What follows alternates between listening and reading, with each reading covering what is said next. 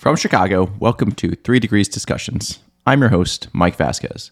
This is a podcast devoted to the stories behind the innovators, entrepreneurs, and leaders in the 3D printing industry.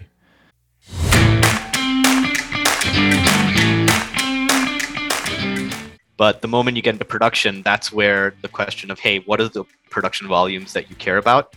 Is this going to be a recurring program? How much of runway? How much of, what are your quality requirements and things like that? And, there have been a lot of customers to where the answer is just no bid. We've done the analysis, we've done all that kind of stuff. It's just a no bid. So there are a lot of programs where the sheer amount of development that's needed that has to get done, it may not make sense for the Service Bureau itself to. That was Ajay Krishnan. Ajay is the research leader of EWI's additive manufacturing group and product owner of EWI's laser powder bed fusion practice. His responsibilities as research leader span business development, R&D management, and technology strategy of EWI's AM portfolio. His technical role is that of a systems engineer in additive manufacturing, working across materials, processes, monitoring and control, as well as data science. Before we get started, head over to www.3degreescompany.com and subscribe to the podcast. Remember, you can listen to the show anywhere you download your podcast, including Spotify, Apple, Amazon, or Stitcher. Ajay, thank you so much for joining the show today. I'm excited for the conversation. I think you're our maybe second or third EWI, at least affiliated person on the podcast. We had Ed, who was a former EWI grad or alumni, I suppose, a couple of weeks ago. But thank you for joining. And I think one of the things that I like to start the show out with is give the audience a little bit a flavor about kind of yourself in the early days, kind of where you're born, where you grew up, kind of what was your childhood like as you started on that path towards engineering. Sure thing. Thanks, Mike. Thanks for having me on this. So I was born in India, but then my family, we all moved to the USA when I was a really small kid. Lived here for I think 9 years before the family moved back to India. So at this point, actually, of this year, I've spent equal number of years in India as well as in the USA. So I'm kind of, I'm able to balance both sides, both cultures. So I did my undergrad in India at the National Institute of Technology, Karnataka, specializing in metallurgical and materials engineering. I initially wanted mechanical, but as the way these entrance exams in India go, you are given a branch of study. You don't really get to choose it. So metallurgy was given to me. And then over the course of time, I really made it my own. And I absolutely love this branch of study. Then I came back to the USA in 2016 to pursue my master's degree. And I landed up at Cornell there for 2 years. And this is kind of how I kind of fell into additive manufacturing. Again, there's a coin involved in that story, but that's basically the early days. And then I came back to the USA and started off at Cornell. So. And how did they actually decide which field you go to? Was it an entrance exam? You did a little bit better on that than someone else. Okay. That's absolutely right. So if you speak to anyone who's done their undergraduate degree in India or maybe even China or maybe other countries as well, there's this big grand entrance exam that everyone spends years studying for. And after you complete that entrance exam, you get a score and a rank. And you are that rank, you are that number. You might be the best, nationally acclaimed violinist, but if your rank isn't good, then you can't get the branch that you want in the college that you want. So I picked my college because my uncle and my cousin went there, and they turned out all right. So I was like, okay, I'll go here, not bad. And then effectively, I got the branch. I got metallurgical materials engineering. I had the option to switch to mechanical, but I actually really enjoyed and appreciated the research that was being done and the field of study overall. I remember the parent of one of my best friends actually kind of convinced me to stay in it by saying, hey, silicon is reaching its limits. It's up to you to figure out what's happening next. And I was he breathed fire into me, and I was like, oh yes, absolutely. I'm going to do this. I have to figure out what the answer is. So that kind of set me off in a couple of directions, but that's how I actually stayed. Did you have any, when you were kind of growing up, were there any projects or things you like to do, work with your hands that kind of pushed you in just more interest in that direction? Or was kind of Absolutely. Honestly, I've always been a window seat kind of person because I always loved seeing the ailerons and the flaps moving up and down and how the engine and nacelles open up. That has always captured my interest, and I always knew that I wanted to stay or do something related to planes. Always been a fighter plane nut as well. So the moment that a connection between material science and aerospace was made, I was pretty sure that this is what I wanted to do. Um, and from a hands-on perspective, really, to be honest, I wasn't that much of a hands-on person. I just liked science. I was very good at physics, and I just kind of fell into it, really. And so you kind of finish your undergrad, you go over to Cornell. Kind of what were some of the things you were working on while you were there? Yeah, so when I reached Cornell, right, we basically have like this, you have to figure out what your thesis project is and figure out your area of research. I was pretty sure at that time, I was just coming off the back of like a particularly grueling summer internship, where I did a lot of like deep research, pie in the sky stuff, which would never probably get realized only 20 years from now. And after that, I was like, I really need to work on something more industrially relevant. So there were options to do your research project either with the like a professor and research group, or do it with industry. And so I picked the industrial option. And basically, a couple of companies came, presented, and we had to go for interviews. And so I interviewed with a bunch of companies, and it came down to two options. Either I was going to work on developing lithium-ion batteries, or I was going to work with, a plucky startup in upstate New York who wanted to do production in metal 3D printed components. Nice, nice. And and basically, I flipped a coin because both of them were super exciting areas, really, really like fast growing industries, and I couldn't really decide between them, so I literally flipped a coin. It came as heads, and that's it. Metal AM it was. Awesome. And so what was that first internship? What was that first job experience like in 3D printing? Yeah, so I was working at this company called Encodima 3D, which is a contract manufacturer up in upstate New York near Ithaca. So I started off as an intern, and the first task that I had was basically streamlining the basically our powder characterization and powder quality system. So they were going through like hundreds and hundreds of pounds of metal powder per week. And part of it was to understand, hey, the powder that's coming in, do we have quality metrics to define what good powder is, what bad powder is, and how do we measure this, and how do we track powder quality as the powder is being reused, right? And so part of it was, this was back in 2016, so there weren't a lot of publicly available standards and guides associated with it. So part of it was to really kind of knuckle down and understand, hey, what are powder characteristics, what matters, what affects flowability from a particle size distribution perspective, moisture, chemistry, all that kind of stuff. So basically got that system wrangled together, and then handed it over to quality. And then by then I actually, got the opportunity to co-op there full time. So, I was doing school and interning there, kind of doing my project, and then got the opportunity to co-op. So I joined as an intern. And at that was when, once I joined as a co-op, that's when I started working on, working in front of the machines, doing parameter development on things like, cobalt chrome coated tungsten, tungsten rhenium, and a couple of like, exotic alloys like that. And very quickly I got promoted to material scientist because the old material scientist left. And so I was like, oh, great, I'm a co-op, I'm still in grad school, and I got promoted to being material scientist at this company. So it was a pretty quick, steep learning curve. So that's how I kind of got really bedded into, materials engineering and process engineering for laser powder bed fusion, which directly impacts a production company. And so can you talk a little bit about kind of what a production 3D printing company looks like in terms of different job roles? So you were the first or kind of material, like you're the materials guy, but like what is the business? Like how does it work? Like who's involved? Like what do you do? And not specific projects or anything, but like, what does that mean? Yeah. So great question. So for most of these service bureaus, they make money when they print parts and ship completed parts to customers, right? And the term complete might be, hey, it's printed, but then it has to go through these steps, such as, hey, it needs to be surface finished, it needs to be machined, you need to inspect it, may need to be heat treated, maybe we need to emboss, a serial number on the side, and so on. And all that stuff are requirements that end customers, or we call them OEMs, request, right? Your big aerospace primes, your GEs, Lockheeds, Boeings, they may have internal capabilities, but they also, contract out manufacturing to other suppliers. So production companies and service bureaus, again, are just suppliers and players in this entire supply chain.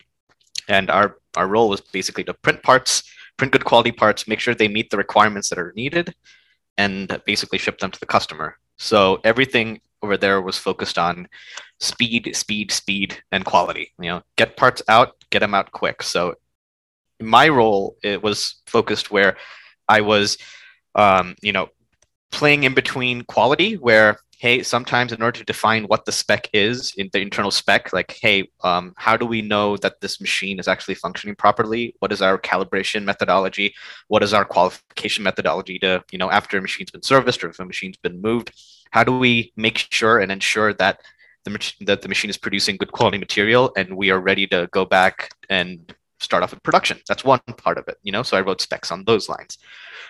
Then on the, like development side of things, there might be a customer saying that, hey, I need 5,000 widgets to be printed out of, a 316 material, but I need these particular mechanical properties to be hit, right? So we have the end requirements. So we need to go and say, all right, so what do we have? We have the standard, parameters off the shelf. We're going to use that. There's a standard AMS heat treatment for 316. We'll try that. And then we'll, machine them into tensile bars and we'll test it and see what these tensile properties are. And then you realize, oh, it doesn't actually meet the requirements. So where can we actually change up things a little bit? So associated with that, doing parameter development to get better properties, or doing a heat treatment adjustments to get better properties. There are a bunch of things you can adjust, but there isn't a lot of wiggle room, especially in production, because if you make a lot of changes upstream, that might result in a lot of problems for you downstream. So things like that. So that's another type of thing that was done. And then the third real role that I played was in research and development. So, I was like the one-man research and development team. If there's a cool idea that we wanted to test out, because it was the early days of AM, not many people had machines. And so there were a lot of customers who were interested in getting parts printed out of new materials, exotic materials. They'd be asking, hey, can I print this thing that looks like an antenna on a non-metallic substrate? Or can I, intentionally print porous parts, where I can grade the porosity? So these are research and development questions. And so whenever we'd find, some open time on a machine, I dive in and then get this experiment carried out, and then we'd have a result. And basically that result would, help form the basis of a presentation or a paper, something which just helps us, brand and, increase our visibility in the marketplace, so that people are like, oh yeah, these people know what they're doing. We should go speak to them. I remember a lot of the tables and a lot of good material science stuff you guys put out a number of years ago with that. So it worked. I definitely saw it. Awesome. So along those lines, I mean, one of the balances that all the service bureaus seem to have is the flexibility of 3D printing means that a lot of people are going to throw wild geometries, wild parts, and different concepts at you. And it's often not going to be the same day to day. And so from a quality perspective and material science perspective, how challenging is that to manage when, yeah, sure, like there's materials, things that you want to keep consistent, particle size and moisture and things, but there's so much variability in the types of parts, the geometries, how tall it is, how small it is, how many parts you need to fit in there. And then obviously you need to make a business case out of it. And titanium is expensive. Some of these metal powders are expensive. So you're recycling. So like, how are you kind of spinning the plates to make sure that all worked and actually made a business at the end of it? Absolutely. Right. So I think there are two parts of it. One is, if you need to service everyone and anyone, if someone comes to you saying that, hey, I have this widget, which is super tall and super weird, but I just need one part. Another person's like, here's this widget, which is small, and I need just one part. I think that's where, rapid prototyping comes in, and a prototyping shop is what they would do, one-offs. This is a crazy idea. We'll try it. But the moment you get into production, that's where the question of, hey, what are the production volumes that you care about? Is this going to be a recurring program? How much of runway, how much of, what are your quality requirements and things like that? And, there have been a lot of customers to where the answer is just no bid. Hey, the we've done the analysis, we've done all that kind of stuff. It's just a no bid. So there are a lot of programs where the sheer amount of development that's needed, that has to get done, it may not make sense for the service bureau itself to do, and as a result, that onus might need to be taken on either by the customer themselves, and some of them do have internal capabilities, and that's what they're doing right now. They have engineers who are working on de-risking the use of AM for that particular part, for that particular program, and to generate a technical data package and like a to-do README sheet that they can give the service bureau, so that by the time it's ready to go to like low rate initial production, things are de-risked and the service bureau can just focus on implementing whatever's there in the sheet as opposed to figuring things out. In other cases, that we've had customers come to EWI to help de-risk some of that by doing some of the more riskier development aspects of it before it goes to service bureau. Like, for example, we've had some customers come in and say that, hey, yeah, we've used the off-the-shelf parameters for this particular part, but then on these particular sections, we're seeing that there's a lot of uneven surface roughness distribution that we're seeing across the build platform. Can you help us figure out why it's there? And can you help us develop parameters or a strategy to get more uniform surface roughness across these parts, so that when I send it through my surface roughness elimination process, whatever that process is, be it sandblasting or be it, like electrolytic etching, I'm getting a uniform rate of removal and my parts are relatively, consistent. So we've taken on some of those kind of de-risking projects as well. But in other cases, sometimes it's like, the part isn't ready for production, no bid, yeah. go back to the research table, lock it down a little bit more and then bring it back. That's what I've seen. But again, I think that a lot of the service bureaus today are, way more equipped to be able to handle that kind of activity, and they have in-house engineering capabilities. But that's how I saw it back in the day. I have no doubt that things might have changed by now. Yeah, and it's certainly still changing. I mean, there's been a lot of consolidation in certainly the metal side of service bureaus. It's a tough industry. It's not easy. It's very, very tough.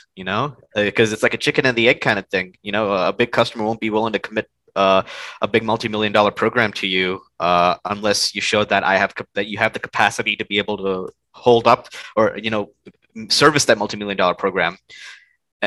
But in order to have all that equipment and not enough jobs running on it, not enough machine uptime, then you're just bleeding money. So it's like a chicken and the egg.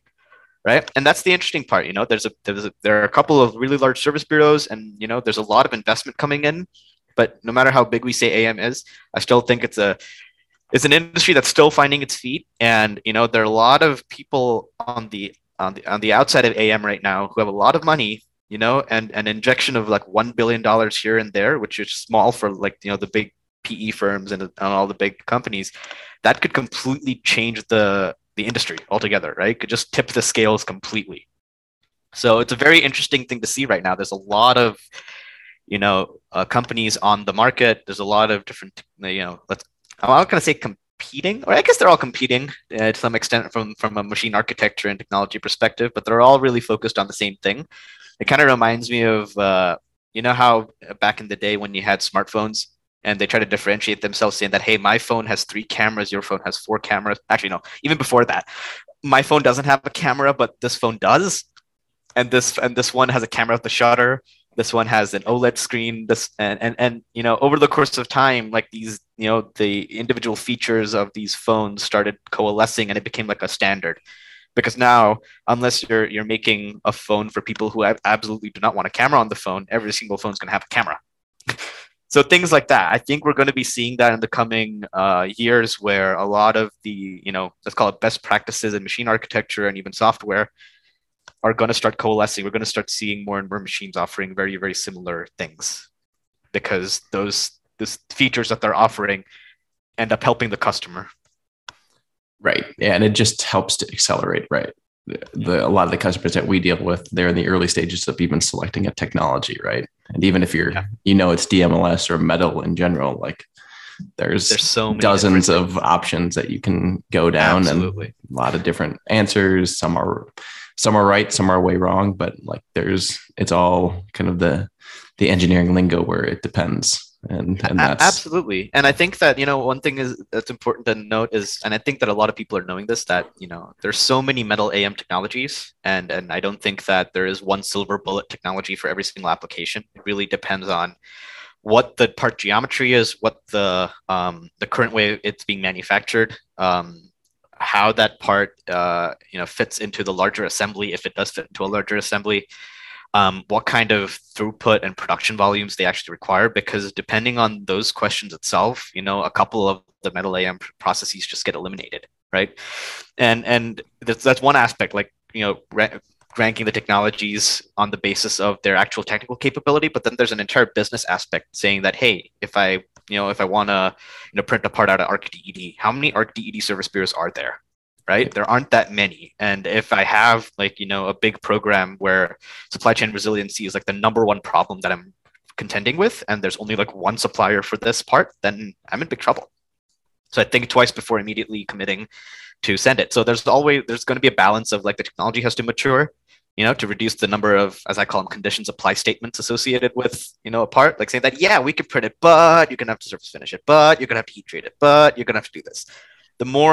As technology gets better and better, I think that those conditions apply statements are going to go down. And over the course of time, hopefully, as the market expands, there'll be more service providers and, there'll be more suppliers in general. It'll be a bit more robust, which means that, the folks that be on the supply chain side of these large companies or the large customers, they'll be like, yeah, I think AM is ready. Let's, inject $10 million production, go. For sure. And hopefully at some point it becomes less expensive to get to production, right? Absolutely. If the machine is $1 million itself, and that's 20% of the process where you need heat treating, you need all the material stuff that goes into it. There's a lot of upfront costs, and it's very a little bit of a black art at the moment. The number of programs that I've seen that have tanked, like the printing isn't even necessarily the biggest problem. The printing part's the easy part. I think the post-processing is where a lot of the bottlenecks come in, be it in machining, be it in heat treat, be it in getting the right surfaces, preventing distortion. That's where a lot of programs just die on the vine. Because getting the printing part, I think that's, a lot of places are doing it and they're doing it right, but the post-processing is a real issue. Absolutely. And it requires a lot of, a lot of work. Like there's a lot of work on the post-processing side that needs to get figured out. Some of that post-processing can be eliminated through like better technology, better parameters, better, scan strategies, better path planning strategies, things like that, better materials.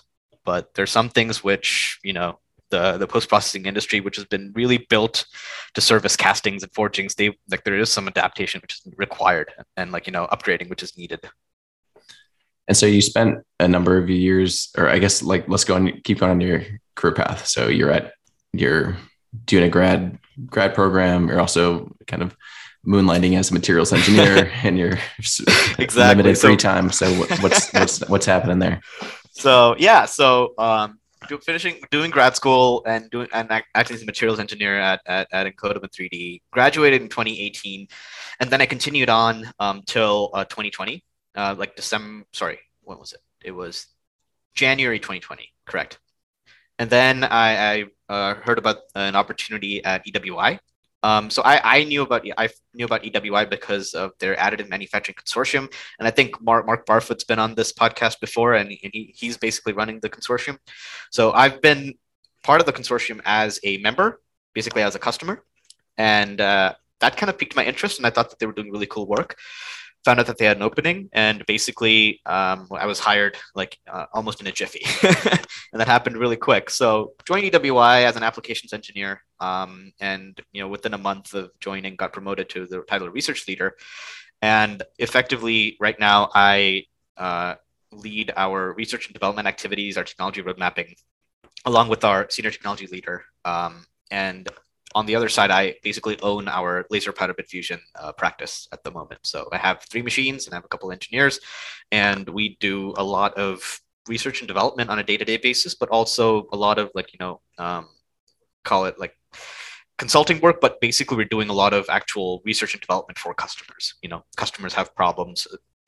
Some folks want to try out new lasers. Some folks want better parameters. Some folks want to understand the effect of, corrosion on these printed parts. Some folks need help developing an application. In other cases, we're doing work related to closed loop control. So just all over the space. So it's like consulting where it's really fast paced. You're learning a lot of things, but over here it's like consulting, but you're actually doing a lot of hardcore hands-on engineering work. So it's like engineering boot camp. It's great. So how much of that role, I mean, I run a consulting company and so like part of it's the engineering side, but also are most companies coming, like given the heritage of EWI, are you have the consortium, so that's kind of the marketing where you're driving business, but like how does a project typically get birthed in in your world? Yeah. Okay.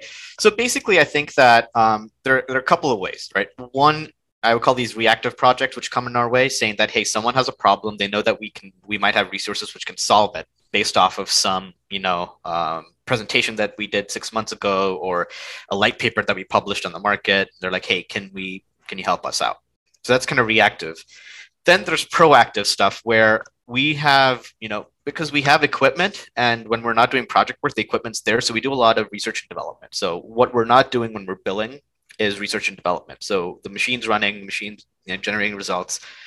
And we target the research that we're doing to try and fill certain gaps that we're seeing in the industry at the moment, right? Certain areas that we're feeling that, hey, this is a good space that where our capabilities match with the gap in the industry. So we're going to go generate some results and potentially develop some IP or develop a service or a solution that we can go and then approach customers with, and then pitch an idea saying that hey, we know that you're working in this particular space. We know that you want to apply AM to manufacture these components. We've understand that this particular problem, be it a surface finish problem or a hydrogen induced cracking problem or a solidification cracking problem, is something that you're contending with. Here is a solution that we've developed that we think might be of value to your organization. And then we get them interested, chat with them, and then if it works out well, proposal, and then they cut us a check, and then we're off to the races trying to develop a solution for them. Right. So there's reactive and proactive selling. The sales cycles are obviously different because some of the reactive stuff just keeps coming in, and that's a function of how out there how market facing we are, I guess, how well seen in the industry we are. And then the proactive parts of it is where it's a bit longer term because we actually have to do the research, actually do some development, actually get some results, make sure that we're not fooling ourselves, and then go and generate a plan around that. So like a recent one that we did was related to some work that we did where we developed some IP related to we call it laser stirring. So instead of doing linear hatches in laser powder bed fusion, we actually make the laser go in a stirring pattern. And this is based off of some work in the 80s where that one of our senior technology leaders in the materials group did on the welding side, where he did magnetic stirring of the weld pool to kind of break up columnar grain growth. And we were like, hey, let's just try applying something similar on laser powder bed fusion to kind of break up the columnar grains. And so we did that on a variety of materials, and we actually have a white paper out there. And we got some really interesting results. So getting that from an idea to actually a mini result to something that we're engaging with customers on that they actually want to come to us with has been a process. But that's kind of part of the proactive selling that we do, looking forward, saying that, hey, right now with powder bed fusion, industrial levels of adoption are high. There are a lot of materials on the shelf, but then there's still many more materials and applications which are inaccessible because right now they're using forging grade alloys or they're using, high gamma prime crack prone alloys. How do we unlock that entire part of the market? And one way to do that is either by tailoring the material, which some folks are doing, but for customers who are in a situation where you can't adjust the material composition, can we do something on the process side? Can we make the process a bit more amenable for those kind of alloys, for those kind of compositions? So that's part of how we do it. So even over here with my group, like we have three main focuses, like materials development, process development, and improving quality through in situ process monitoring. So that's how I would boil it down. Yeah. Yeah, and let's dive into some of we're talking a little bit about the kind of trends you're seeing in terms of a lot of the work you do is in that last one, kind of in situ monitoring, and how do you think about moving this from how do you get it into production, wide adoption? Do you want to just, let's chat about that for a few minutes, kind of what is in situ monitoring? What does it mean? Like, why is it important for the industry as we stand today? Yeah, no, that's a great point. So I think that part of it is, with AM, right? Um, the way I like to look at it is just, or let's, with most fusion-based AM processes, right? Be it, DED or even powder bed fusion, be it electron or laser powder bed fusion. Really, what you're doing is you're creating a melt pool, and you're stitching one melt pool to the next melt pool, and then you're building a part by superimposing all these melt pools one on top of the other. So literally, it's just a big weld. Now, in traditional welding metallurgy and traditional welds, people are like, oh yeah, you have to make sure that your weld looks good. So how do we do it? One way is to do the weld, test out the parameters, and make sure that your welder. Let's say that the welder's name is Diane. That Diane has a steady hand, and Diane, is well, and Diane is able to hold that electrode very steadily, and then it has a good weld. And then they cut up that weld and they look at it, and they're like, yeah, this looks good. With powder bed fusion, it's kind of similar where you need to make sure that the machine's behaving and that the machine is producing quality metal every single step of the way. And because it's continuously running and it's going on, and you have so many unit operations, the chances of a defect happening go up. Even if the relative probability is low, there's so many unit operations that the chances of you getting a stochastic process defect are going up. And we see this, right? We see that even with really, really good parameters, that where you've built a density cube and you're like, yes, it's 99.95% dense and it's stable across the build platform. When you build a part, things happen, and yes, you kind of drift outside that, as I call it, the optimal process window, and your process kind of teeters. So having getting smarter with the use of sensors to look at your process, to understand what's really going on, as well as to tell us if something is going wrong, is step number one, right? So step number one is understanding, hey, the process is happening. If I'm seeing something that tells me that there's a huge defect, which is irreparable, at a critical region of the part, I'm just better off junking the build right now rather than, printing the entire part and then realizing that it's junk. That's one way of looking at it. Another way of looking at it, which is a little bit more like, which is where I think things are going, is have I identified the defect? Do I know what defect it is? And then can I devise a way to rectify or take care of it? Right? Yeah, can I identify the defect? Do I know which defect it is, what caused it, and where it is, most importantly? Because if some of these defects are really small and you're kind of putting all of your eggs in the CT basket saying that, hey, I'm going to CT scan this, it's like looking for a needle in a haystack. And that's another bottleneck that you have to contend with. So for in situ process monitoring to get a little bit smarter, I think that it's going to need to be integrated seamlessly with your entire process, so that while your process is going on, while the scanning is going on, your sensors are collecting data, and depending on which sensor you're using, you're collecting different types of data, which tell you about different types of defects, right? There is no silver bullet, hey, this sensor will tell you everything you need to know. To be very honest, there are a multitude of sensors which are needed for different types of defects. And the different types of defects depend on what application it is, what material it is, and what you're most worried about. So that's kind of where I would say that in situ process monitoring starts. And I think that the future is definitely going to be related to identifying the defect with a particular sensor, understanding what the issue is, and then real time or in a feed forward manner correcting that defect, in a closed loop control or a feed or an open loop controlled manner. Because the future has to be where the machine knows whether it's operating correctly, the machine knows whether you're producing good material, and is correcting itself, over the course of time. And I definitely think that's where things need to go, to reduce the amount of individual operator intervention and the number of trial and error situations. For sure. And we're starting to see that too. I mean, one of the big challenges we've had over the last couple of decades is that we're trying to find what applications does this technology work for, and how does that material line up, and what's the geometry. And you're starting to see a little bit of that custom, machines made for specific purposes or specific industries, specific parts and geometry. So that makes it a little bit easier, so that you're not doing a heat sink one day and a very hollow tube the next day. And so a little bit of, it's one of those things, you practice something the same over and over again, where it's likely to fail. And Absolutely. That makes your monitoring or whatever you're doing a little bit easier. Absolutely. I completely agree with you. The early days of AM were where, the entire premise was, hey, here's a box that you can give any CAD geometry to, and this box will print you the part, right? You can throw anything at it and it'll print it. And that's great for certain use cases. for certain, certain types of parts and for certain types of companies which try to use it. But when we're trying to think about AM being used for production, production really cares about quality and throughput. So now we're seeing where machines are really being geared towards being able to produce as many parts of a particular type as possible, as quickly as possible, and with as high quality as possible. And we're seeing that where some systems, they now are based off of existing platforms, like AMCM, right? And they took an MG90, they increased the height of the build platform, and now they're printing rocket engines with it, right? And that's a precise example of where you are having, machine modifications tailored towards a specific component. And as the value of these individual AM components go up, right, where people realize, hey, I'm going to combine even more parts of my assembly together to make this component, the value of the component increases. So the allowable value of the machine used to make that component can go up as well because they're all tied together.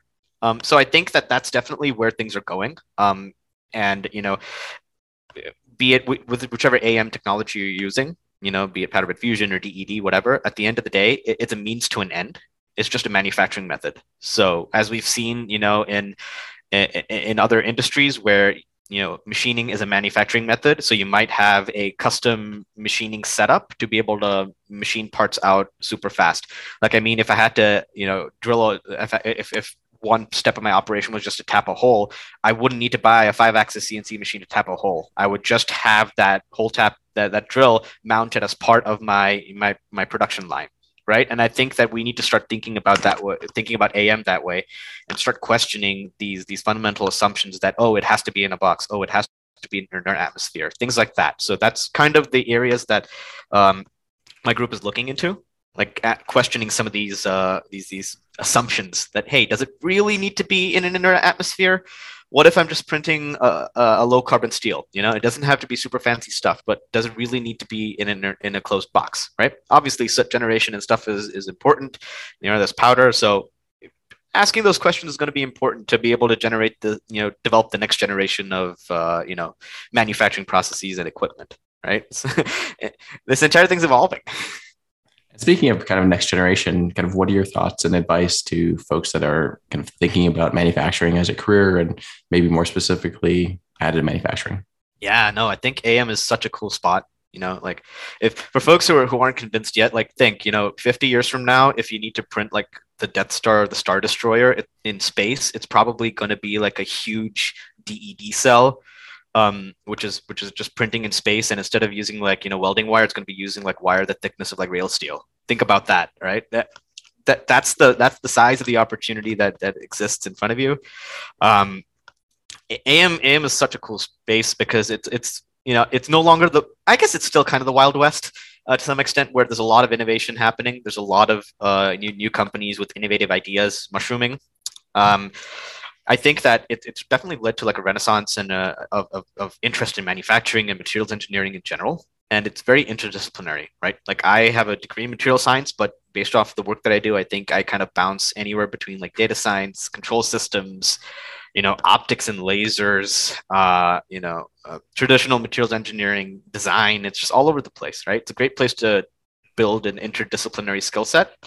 And one advice I'd give to AM engineers is, it's good to know how to operate a piece of equipment, but operating a piece of equipment does not count as a very transferable skill set because that equipment will get old, that equipment will get obsolete. So it's more important to understand the, one level above of what's going on and have ideas about how you can make things better and how you can improve, the throughput, improve the quality. I think that would be very, very valuable. For sure. I think that's great advice. So Ajay, thank you so much for joining the show today. I look forward to running into you at future conferences and keeping up to date on all the work you're doing at EWI. Awesome. Thanks, Mike. Had a pleasure. See ya.